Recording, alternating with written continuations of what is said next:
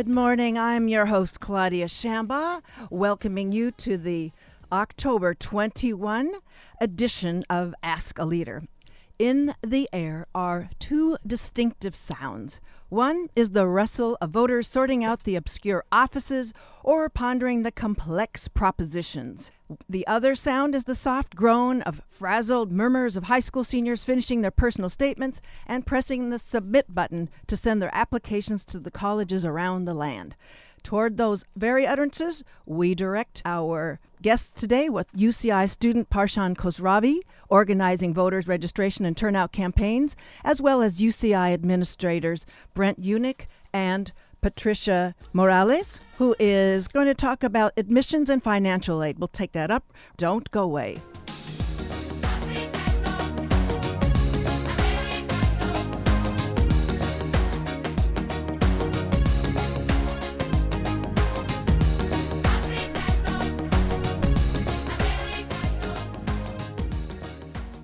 Thank you for staying with us, everybody. Welcome back to Ask a Leader.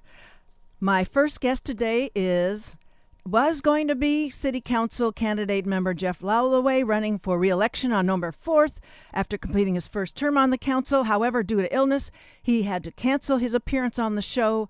I mention this as it was my intent and my plan to have you hear from all of the Irvine City Council candidates.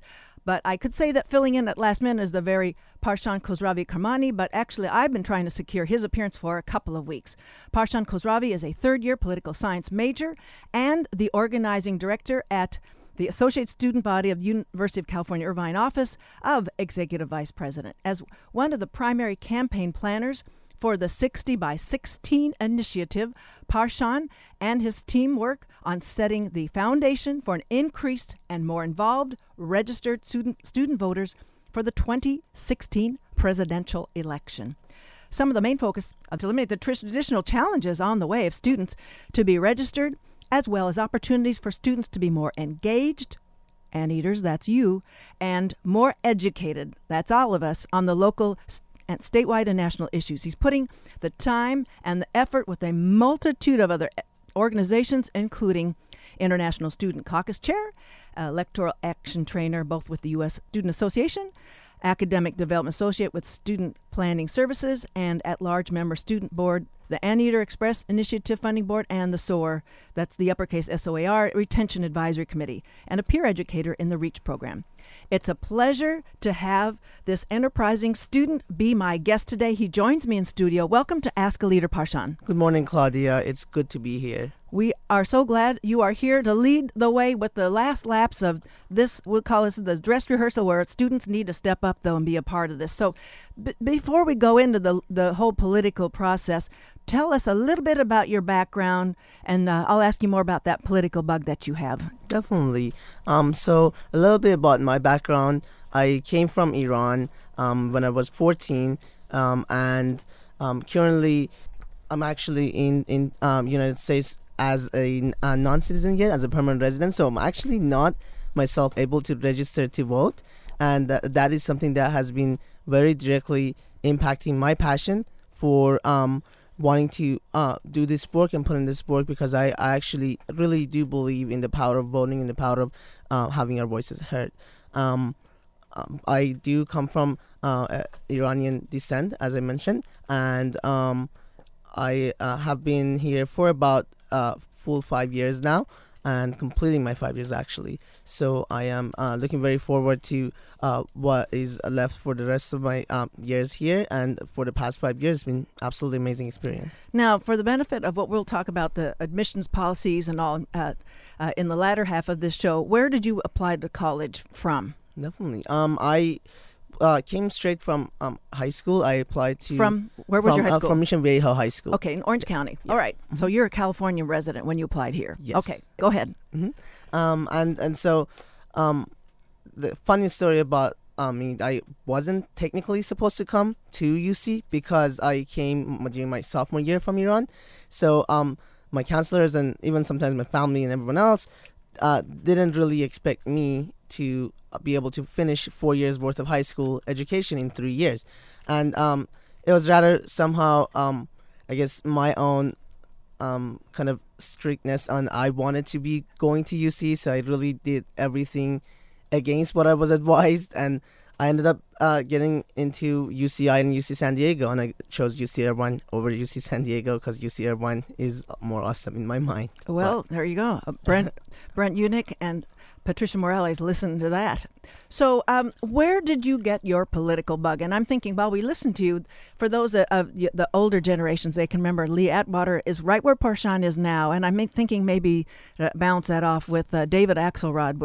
They were doing then what you're doing now. So where did this political bug begin?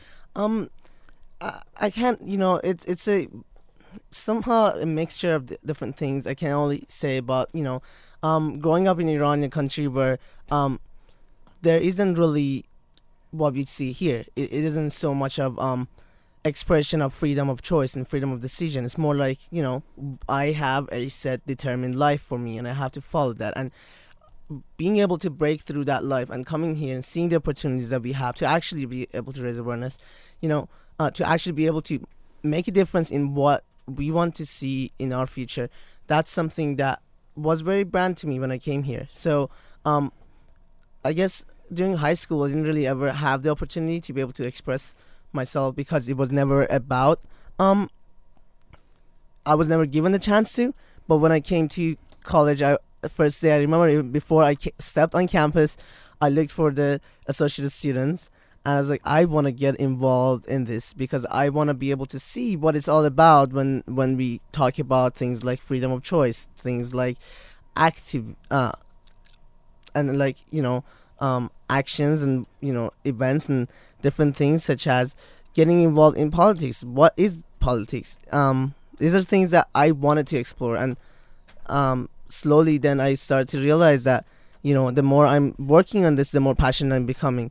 And then there was both. And then there was the 2012 presidential elections.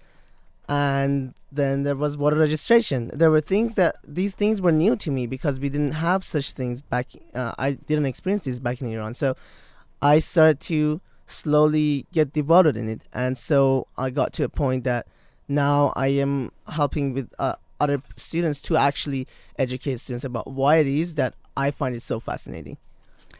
I hope everyone is hearing this, that sharp definition between the lack of a democratic process and the working democratic process amidst you in your own short lifetime, focusing you the essential qualities of the need to participate. And so I'm so impressed. And it's so clear when I have my Ask a Voter shows since Tuesdays land on election days, I get to do elections on my show every single year. And it's those repatriated voters are the ones that are so focused on participating in the process. So we're going to get back to the demographic here as a wrap up here. So tell us what is going on, what we need to know about the 60 by 16 campaign, and let's include what you're doing all along the way, because there's I don't know what the number is by 14 right now, but we can go from the backtrack from to the 14 from the 60 by 16. Definitely. So, like you mentioned in my previously, with 60 by 16 initiative is actually an initiative that was brought up by Office of the President, by Reza Zamarodian, our student body president, when he was running for election. Is Reza also is he first generation Iranian too? I am not aware of that, but he is of Iranian descent. Something's happening here, folks. Yeah, I mean, no, where there's the motivation and the focusing. Okay. Yeah, I mean, Reza is an amazing guy, and he came up with this idea. He said, I really want to work on making sure more students are involved in the political process.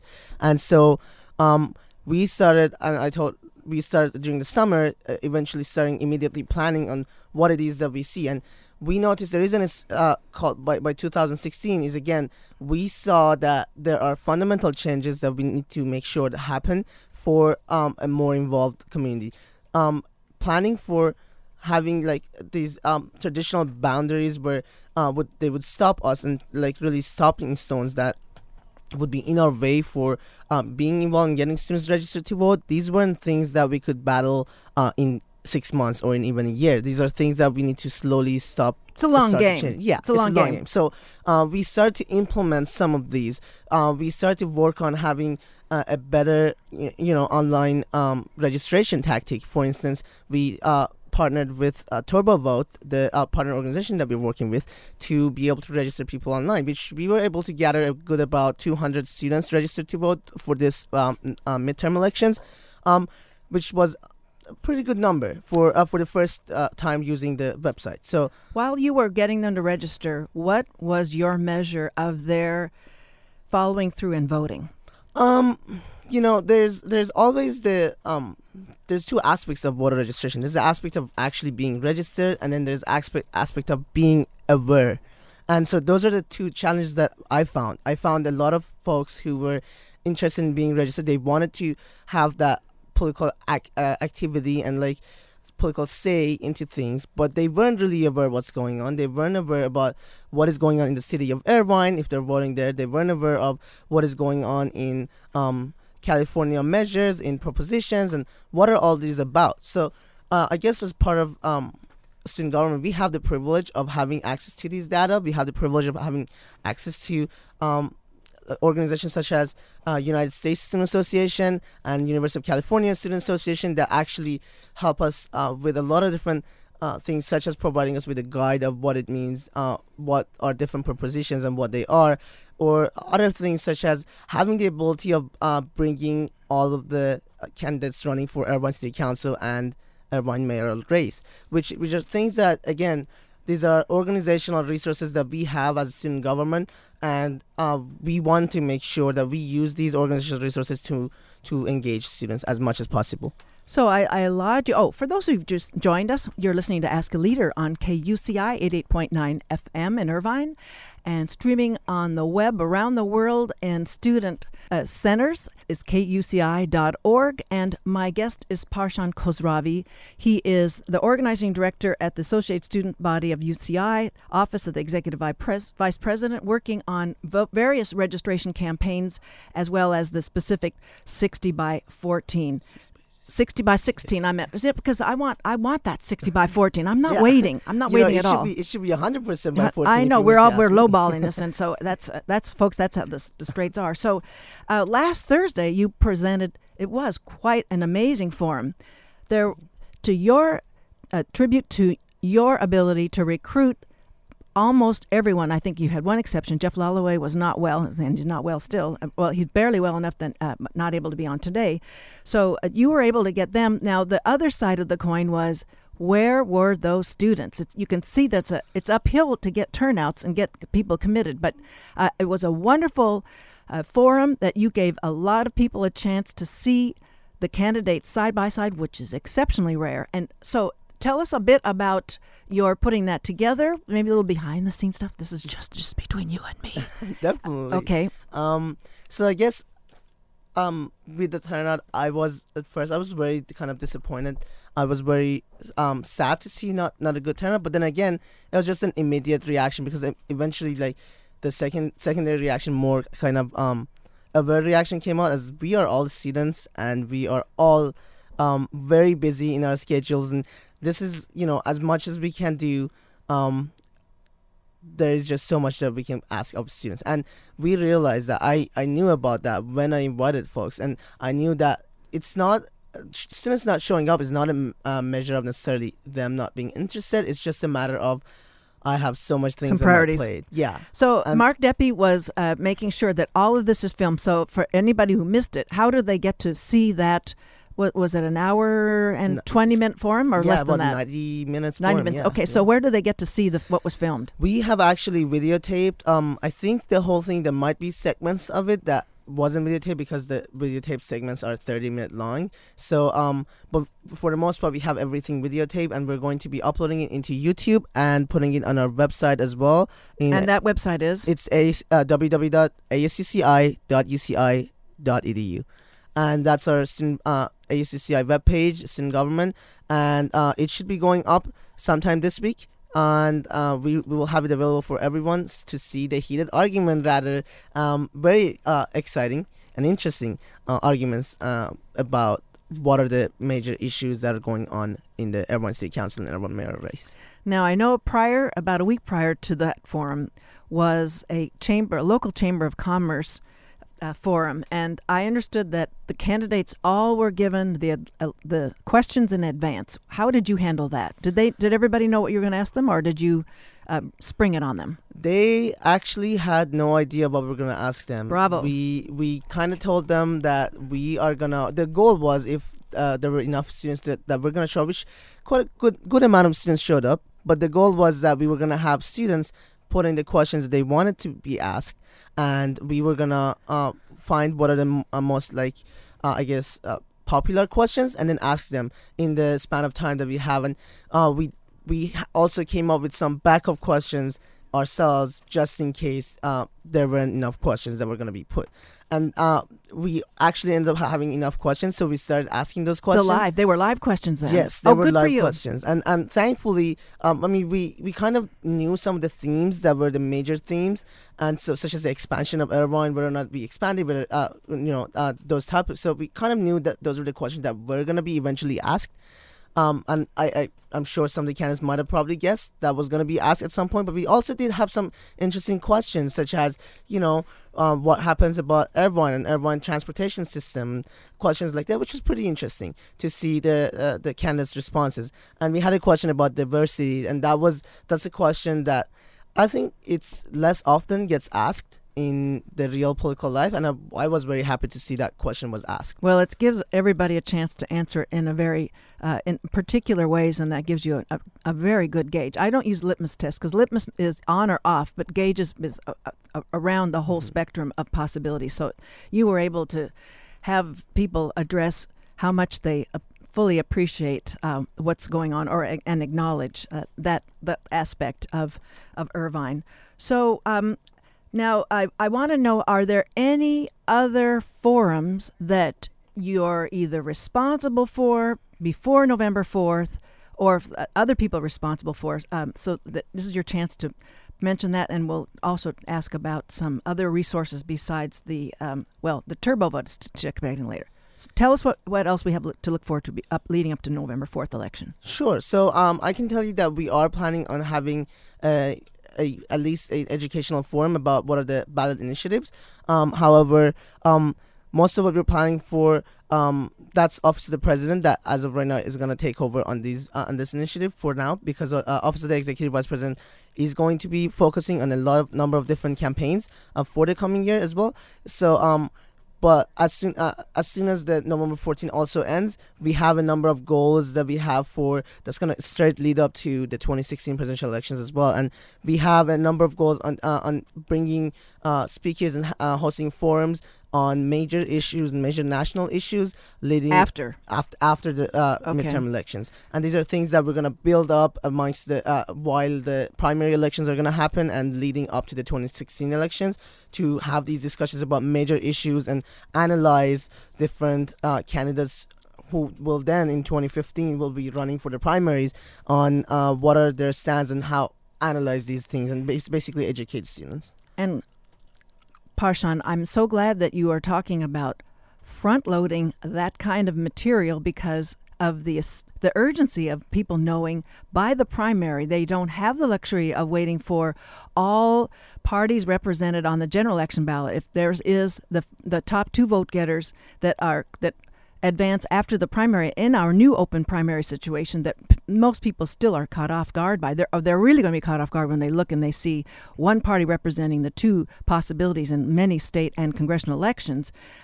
You're going to give everybody a chance to consider all of these candidates well before the primary, so there's no secret. So I want to make sure, from when I had Orange County Registrar of Voters on about a month ago or less, he wanted to make sure that we all know about the SoCalVotes.com is a place to confirm everybody's registration. So just run down any other resources students need to know, students and their staff and their faculty.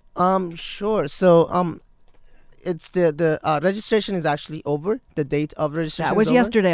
That was yesterday. You didn't do it. You got to wait till next time. Yep. And I guess some very fortunate news and happy news that we have is that as of next year, due to one of the bills that Governor Brown has actually signed, we're now going to have a day of registration, which is going to allow so much more engagement for folks around, and so that's something that we're looking forward to. But for this election, I would definitely say we have available guides at ucci.uci.edu on what the University of California Student Association has put up on different propositions. And you have? Okay. Yes. So, and I actually have it with me right here. It's basically a UCV vote kind of pamphlet that talks about what are these different propositions, and two of which the University of California has actually University of California Student Association has actually endorsed. You can go ahead. Which are Proposition 2 and Proposition 47. And again, so this is a good guide to see what, from a representative student's point of view, what we think about different propositions, and it's more of a nonpartisan kind of information guide, and it's good way of actually kind of figuring out what are these different propositions, because a lot of times we get all these numbers: yes on 2, no on 2, yes on 47, no on 47. We don't really know what it is. So I often find these types of guides very helpful. Well, to wrap up here, I guess I call it the 10-pound gorilla in the middle of the student center is I'm not wowed. Students are not telling me. When I ask them just randomly on the sidewalk, I've just sort of decided it's part theater and mostly politics, and they're not interested in voting. So, is there a get out the vote effort that you're doing right up in these last laps? We are planning. And that's our wrap. We are planning on doing a number of things. We are hoping that with partnership with the Student Affairs Office, we're hopefully going to be able to go to dorms and have some efforts near the dorms and be able to register students at their dorms. But the get out the vote itself. And for the get out the vote itself as well, also continuing that efforts over there, and also during the rush hours where we have students coming around. We're going to have tables around on campus over the next coming weeks. Excellent. And we're going to be able to inform students about the elections. Well, Parshan Khosravi, I'm so glad that you were able to come with a very last minute notice. I want to thank you for coming on the show today, coming in studio with me. Thank you very much. It was a pleasure. And that was Parshan Khosravi, organizing registration and turnout campaigns as the UCI student with the Associate Student Body Office of Executive President. Thanks so much for being on. Well, we are going to be back with Brent Unick and Patricia Morales, and they're going to talk about the some of the finer points, some delicate topics around the financial aid and mostly about admissions. We'll be right back after this station break.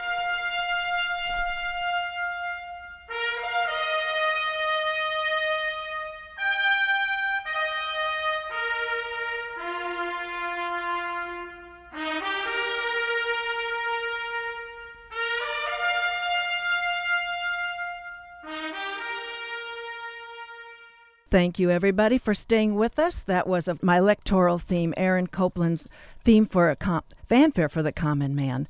Now back with us in the second half of Ask a Leader are a distinguished pair of administrators. Here with me, Brent Unick and Dr. Patricia Morales, here to talk about and to take a critical look at admissions as well as some financial options that are perhaps lesser known. Brent Unick is the Assistant Vice Chancellor of Enrollment Services, which oversees admissions and relations with schools, Center for Educational Partnerships, financial aid and scholarships, and the University Registrar. Brent Unick has served UCI for 24 years, working with academic administration, faculty, staff, and students. He's served as Assistant Vice Chancellor of Student Affairs, Acting Director of Admissions and Relations with Schools, the Director of Financial Aid and Scholarships, and the Acting Registrar. Brent was a first-generation college student, first attending Golden West Community College and Orange Coast College. He then transferred to the University of California, Santa Cruz, where he earned a bachelor's in economics. And with Brent is my other guest, Patricia Morales, Director of Admissions and Relations with the schools at the University of California, Irvine. Prior to joining UCI, Dr. Morales was an enrollment management, admissions, and financial aid consultant at McGuire Associates in Massachusetts. Previous to that, she served as Senior Director for K through 16 initiatives at the College Board.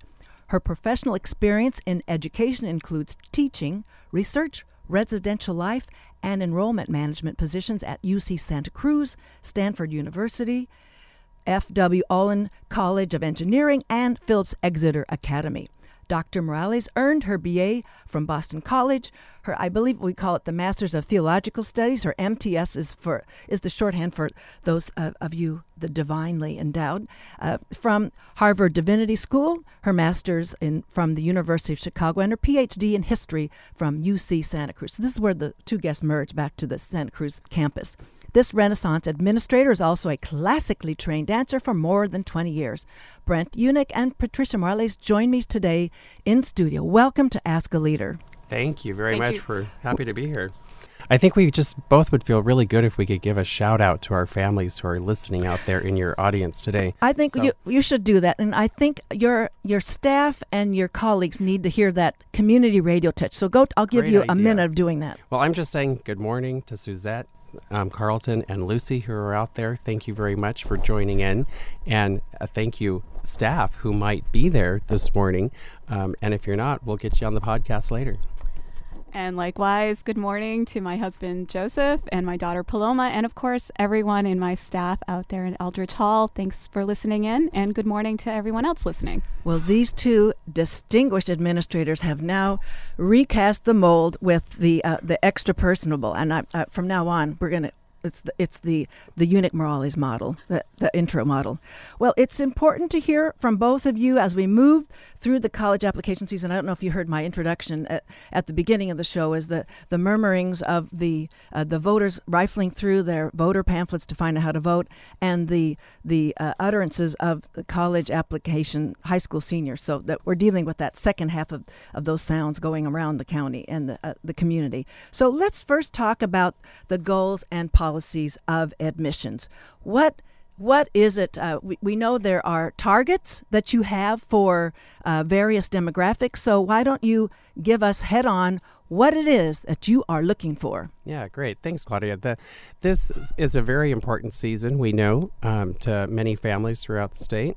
At this time of year, we've got students who are definitely busy starting their applications and completing them. We would be remiss if we didn't remind folks that the application filing window for the University of California closes November 30th. It actually opened as early as August 1st this year to begin working on applications. Students can start submitting them, though, November 1st. So the month of November is a busy one for families and then ultimately for us, too, on the receiving end of applications. Since you asked about, I think targets was part of your question. I think because there are targets. Yep. That's policy hitting the road. Yeah. The University of California in the main is working with targets at both the new freshman level, the new transfer level, and of course there are additional targets at the graduate level that we don't have as much influence on. But here locally at UCI, we are experiencing a period of fair stability, I would say.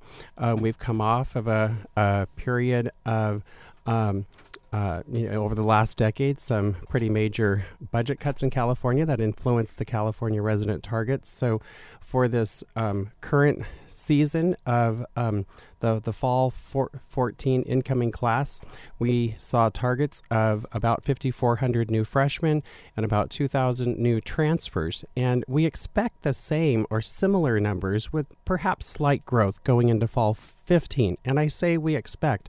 These actually are numbers that are not firmly set yet.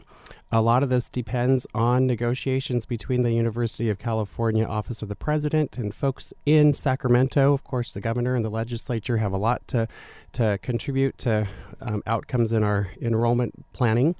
And this takes place over the fall. In fact, the regents of the University of California will form a budget and approve it at a regents meeting in November, mid-November.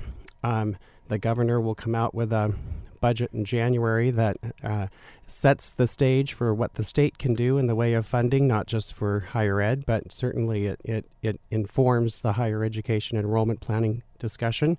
So we will receive targets certainly before we go into a mode of admitting students in March. So between now and March, we'll get a target.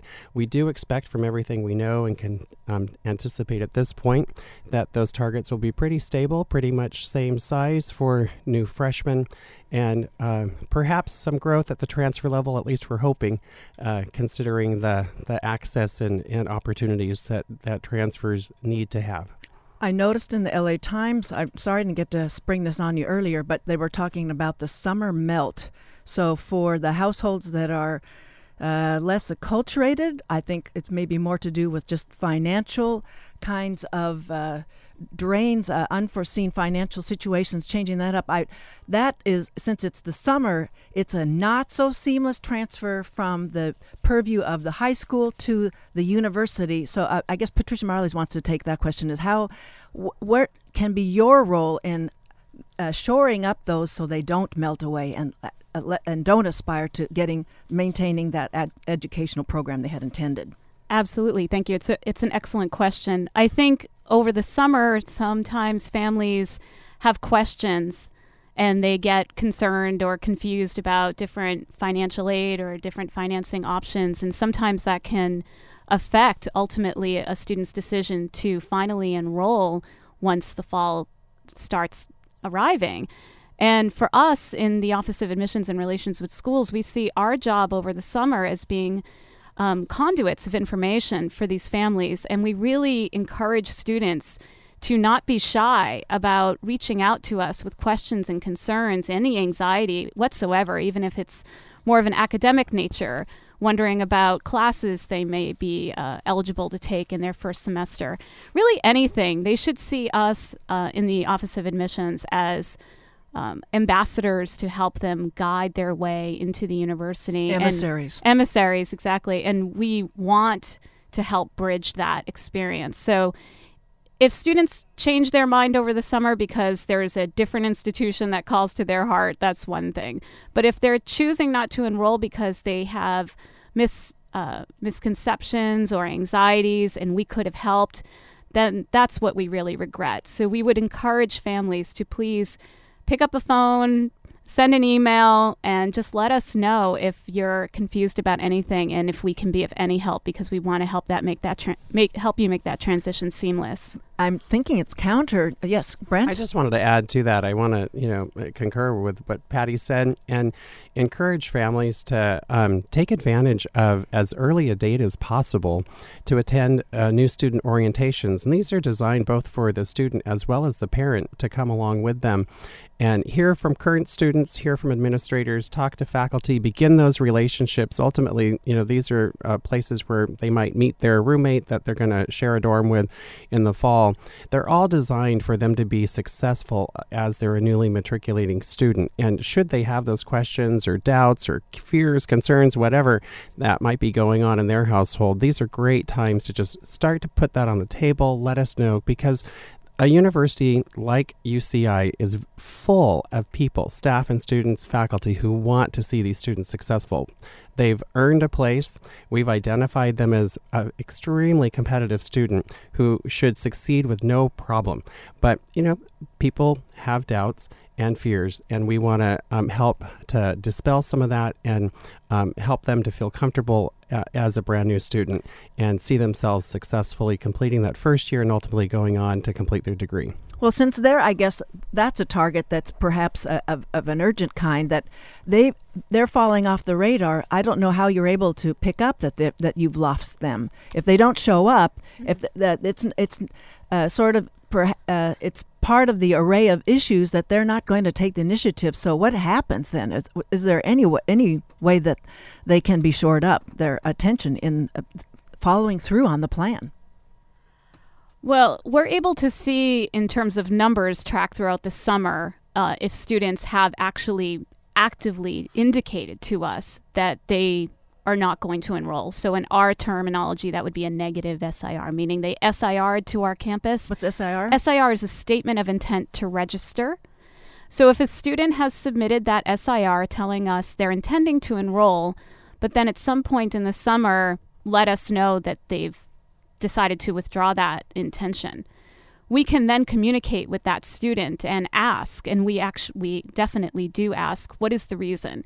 And we try to engage in a dialogue at that point.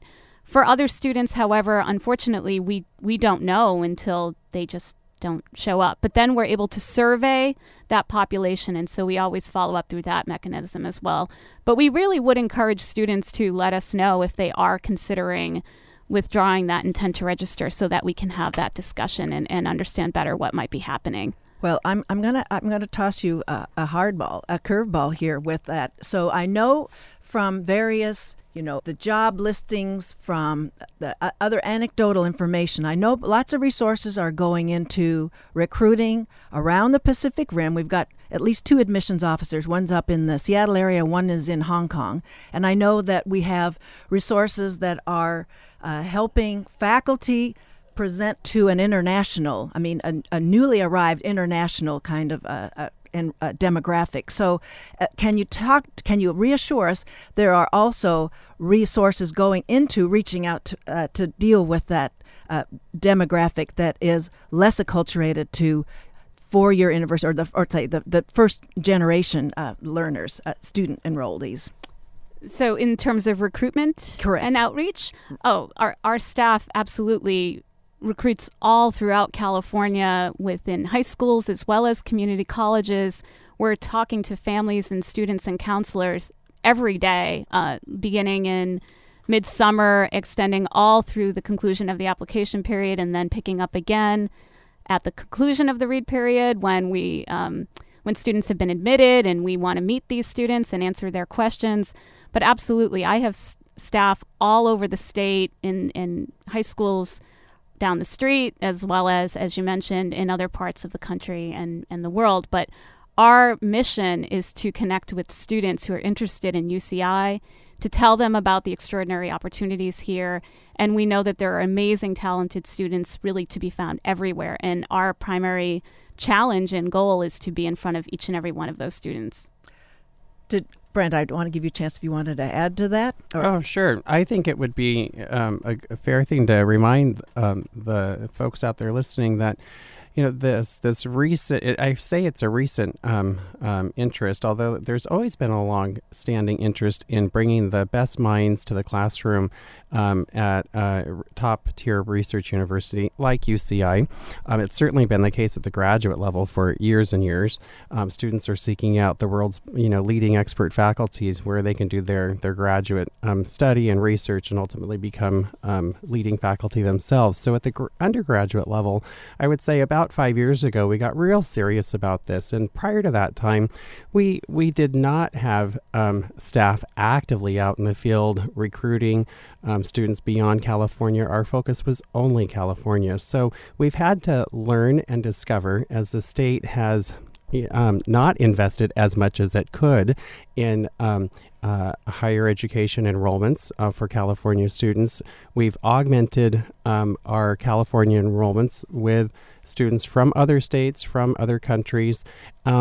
In part, it's not a difficult task, but yet it's one that requires creativity and heavy research to know where we can best invest our time and our resources to reach out to students who would best benefit from an education like UCI. So, the efforts have increased. You mentioned something about seeing staff recruitment, so we must be doing something in the way of recruiting people out of area, and that's absolutely true. I think it's happening across higher education, not just in California. Certainly, it's happening across the UC, and I believe at CSUs, community colleges.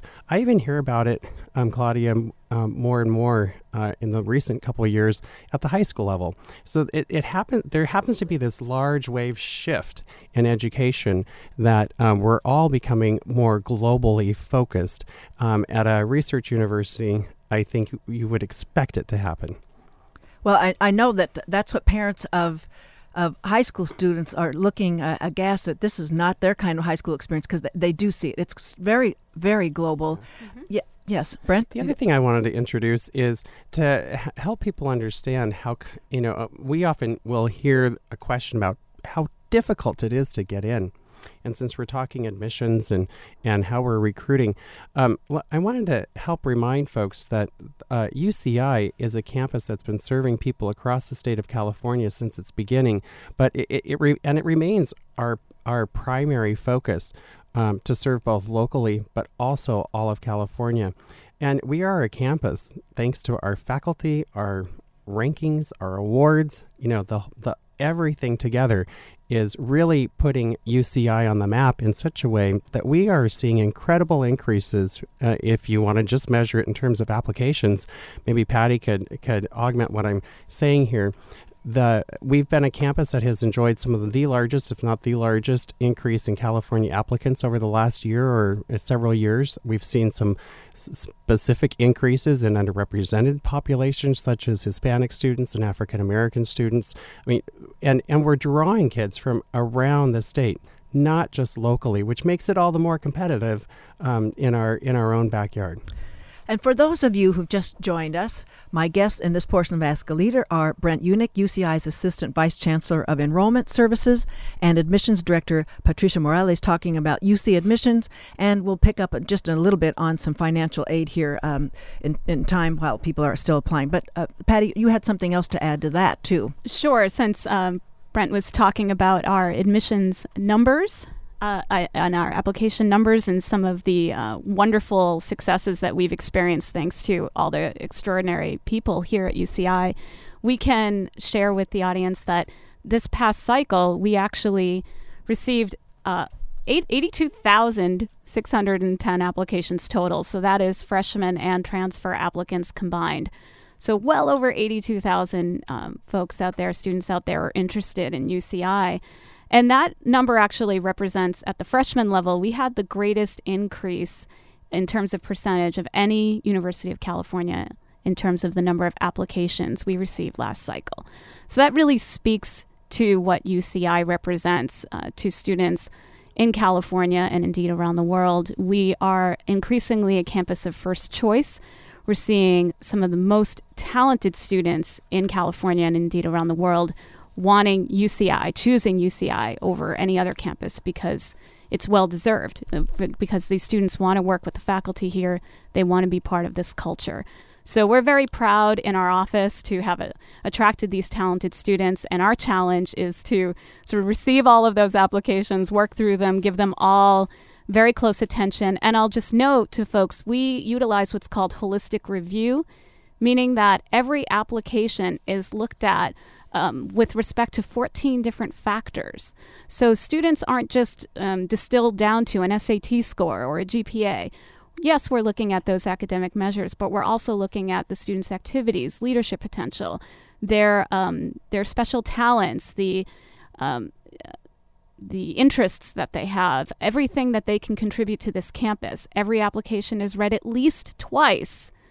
So this isn't a computer generating an admission result. These are human beings reading every single application, and we take that very seriously. And I just want to make sure that listeners know that about UC.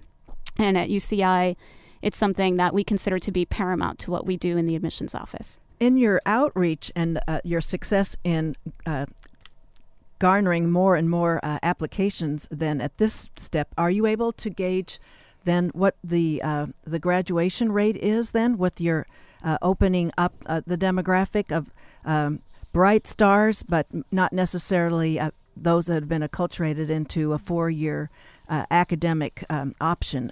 I'll let you look for that while I'll have one thing that Brent mentioned earlier was that the budget for the UC system, among other appropriations here, are determined in January and later, and that is after the application deadlines. So I'm concerned in the time we have remaining that we have a chance to give everyone a chance to see what are the opportunities for putting together all their financial aid options so that they can apply for the best possible university, including the UC system choices. Sure. Let me answer your first question and then please. come back to the financial options. So you were just asking about graduation rate and the connection there with the competitive students on the way in the door. Obviously, the better students we're receiving applications from and can admit and ultimately enroll each year, that helps to drive up our graduation rates ultimately in terms of the following 4-year outcomes. So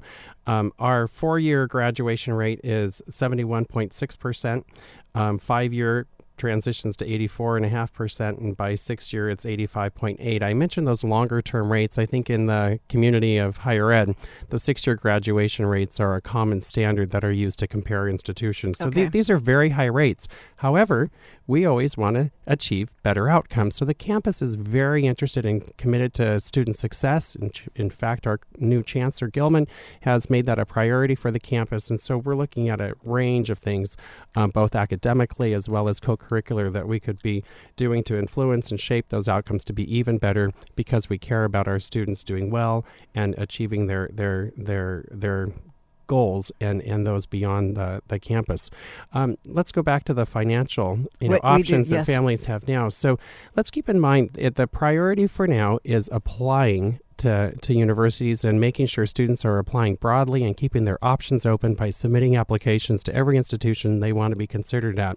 And applications for admission are generally completed in the fall. The financial part of the equation really comes into light really after the first of the year, when students are asked to complete a FAFSA, that federal application for federal student aid, free application for federal student aid. That's why they say FAFSA I always instead. Get mixed up. Yeah. That is due every year, March 2nd. So it can get started on January 1. Students file it March 2nd. So it's maybe convenient and healthy that students can focus on admissions first and then financial aid second after the holiday break. Of course, families are thinking of their options even this early, so it's a great question that you've given me. I think the University of California is unique across the country in that we are we're the world's leading public institution. We have large numbers, but yet we care about students individually, and we're working with families case by case to bring together the federal, the state, and the institutional monies to help families afford and pay for college. So I've got to throw out a common question I'll get. I got it last week at a breakfast with some of my friends. One of the guys has a friend with a child getting ready to go to college, and there's common myths out there about how expensive it is or how much people are having to borrow. I got the question, isn't it true that families are having to borrow as much as a couple $100,000 to go to school? And I think where that comes from is that folks are looking at average cost of maybe private institutions at the $50,000 or greater level and then multiplying by 4. At the University of California, I think we do a remarkable job in how we put together all the monies for students, so that I can tell you 77% of our students applied for aid. 68% of our undergraduate students were determined to have need. Of these students, of the total undergraduate student population, 63% of these students receive grants and scholarships. That average grant and scholarship, these are free monies, is nearly $17,979. Sure, it leaves a remainder that students are either working to contribute or families are borrowing in the form of a student or parent loan. But these are remarkable figures considering some of the other options that are out there. And the last piece that I think is the other myth, getting more specifically to the high college loan debt that folks are concerned about. The average per undergraduate borrow cumulative loan debt at UCI is $20,728. After 4 or 5 years, after the whole degree is earned, that's it. I think that is a manageable amount. Of course, we'd always love it to be lower. I think there's been a big goal and pressure within the UC to keep things as low as possible in terms of burden on families. But the realities are there, in terms of slim state resources. So we're doing things in balance. The UC has a great program called the Blue and Gold program, which is really a promise that families up to $80,000 would find the resources they need in free funds in a grant of some shape or form, federal, state, or UC, that would cover their institutional fees.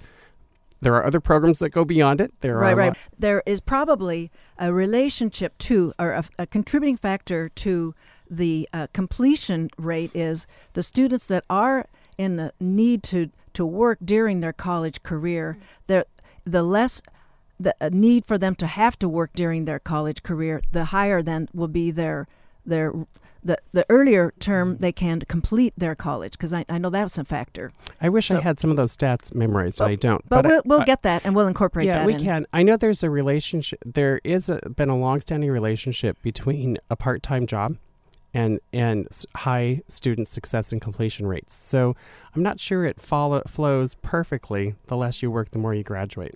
Because some I think are able to parlay their work. If it's a research kind of assistantship, that can become get academic credit, and it's great mentoring and all. But not everybody's. A lot of people are doing more service sector, other kinds of things that won't necessarily contribute. But it might have a direct professional impact for them eventually. So it's a variable kind of work experience benefit. Right. So we'll put in all of those resources in the podcast summary, because we're running out of time. But Patricia, did you want to bring up anything about the financial aid packages and reconciling the deadlines so that students know upfront what their best choices are that they can afford, so that down the line, when those deadlines occur later, that they're moving right through the process with their best possible prospects, with some financial support for those later on when those deadlines occur? Okay, so with respect to, I'm sorry, can you just reframe the question? I'm so sorry. That I'd like to, so you're doing everything you can. Tell us how that you are assisting the students in knowing what, not just the blue and gold, but all the other financial aid possibilities, so that they can know those in advance of completing all of their applications, because they're not going to aspire if they don't think they have the cash. And we know that, not just anecdotally, but statistically. I'm going to jump back in. And I think Patty would agree, or if she has something else she wants to add, that's fine. I think we try to put a lot of information out about how students can afford college. Certainly be looking families right now on financial aid office websites. We have a great set of resources on our own at www.ofas.uci.edu, I think is the address, and we'll confirm that for the podcast. I've been on it recently looking at resources, both free monies, student loan programs, but especially scholarship initiatives that we have here locally, those in the community. We're trying to grow them. We've had a couple of recent gifts that have been great, but boy, have we got a lot more work to do to grow our endowment for undergraduate and graduate fellowship support. Another thing that would be helpful, I think, for families to know is to be looking at net cost. Look across all those institutions you're applying at. Look at the websites and drill down and look for not just total cost, or don't just stop at fees alone. Look at the total cost, the student budgets, and then look at net cost or net cost estimators, which most reputable institutions will have easily on their websites. They can, it's on the website, or they can ask somebody who's it's on the going to high website. schools. You can put in a few hypotheticals about family size and income and school, and so on, and get an estimate. That's very reasonable. And the last thing is, I think I've mentioned this before in a conversation with you, Claudia, that I think a great resource out there for families that's very objective and independent of any university is finaid.org. So FINAID.org.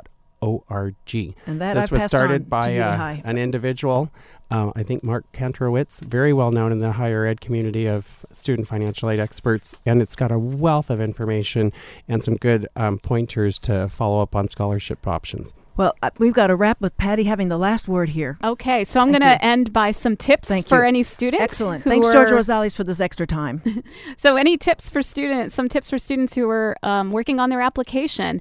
One of my biggest tips that I always recommend to students is that they speak to a good friend or parent about all of the activities and extracurriculars and their passions, and have a dialogue about what it is that they do with all of their time outside of school. I think it's really tough for an individual to think of all those things on their own. It really helps to have that framed more of a conversation. Ask a trusted friend or relative, hey, what do you think I'm most into? What do you think I enjoy doing the most? What do you think of when you think about me? And then write all of those things down, and that will help you in the application when you have to fill out all of the extracurriculars to not forget something. The authentic you coming through. Which absolutely. You can smell in an authentic application. I was told, I don't know, about a kilometer away. You are absolutely right. I'm so glad you said that. That would be my other biggest piece of advice. Be authentically you. Do not try to put on some kind of persona that you think the admission officer reading your application wants to read.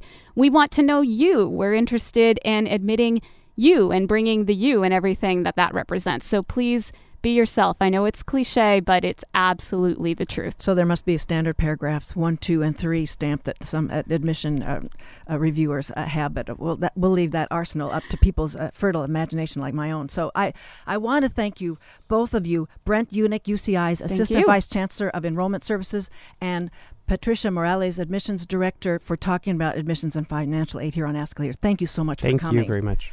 Well, I've got to wrap up. Before that, I've got to tell you that next week we're going to have on Larry Agron, and I'm going to give Jeff Lalloway one more chance to be on this show. I'm not going to let him sneak off today's program. We're going to give him another shot. And speaking of shot, Lynn's shot is not available. I've tried to get even a pre-recording, but we can't get her here. I hope to bring all the more coverage of the state, county, and local initiatives on Real People Orange County. That's this Thursday from 4 to 5 with co-president of the local chapter, Janice Wagner. Talk with you next week, everybody. Thank you for listening.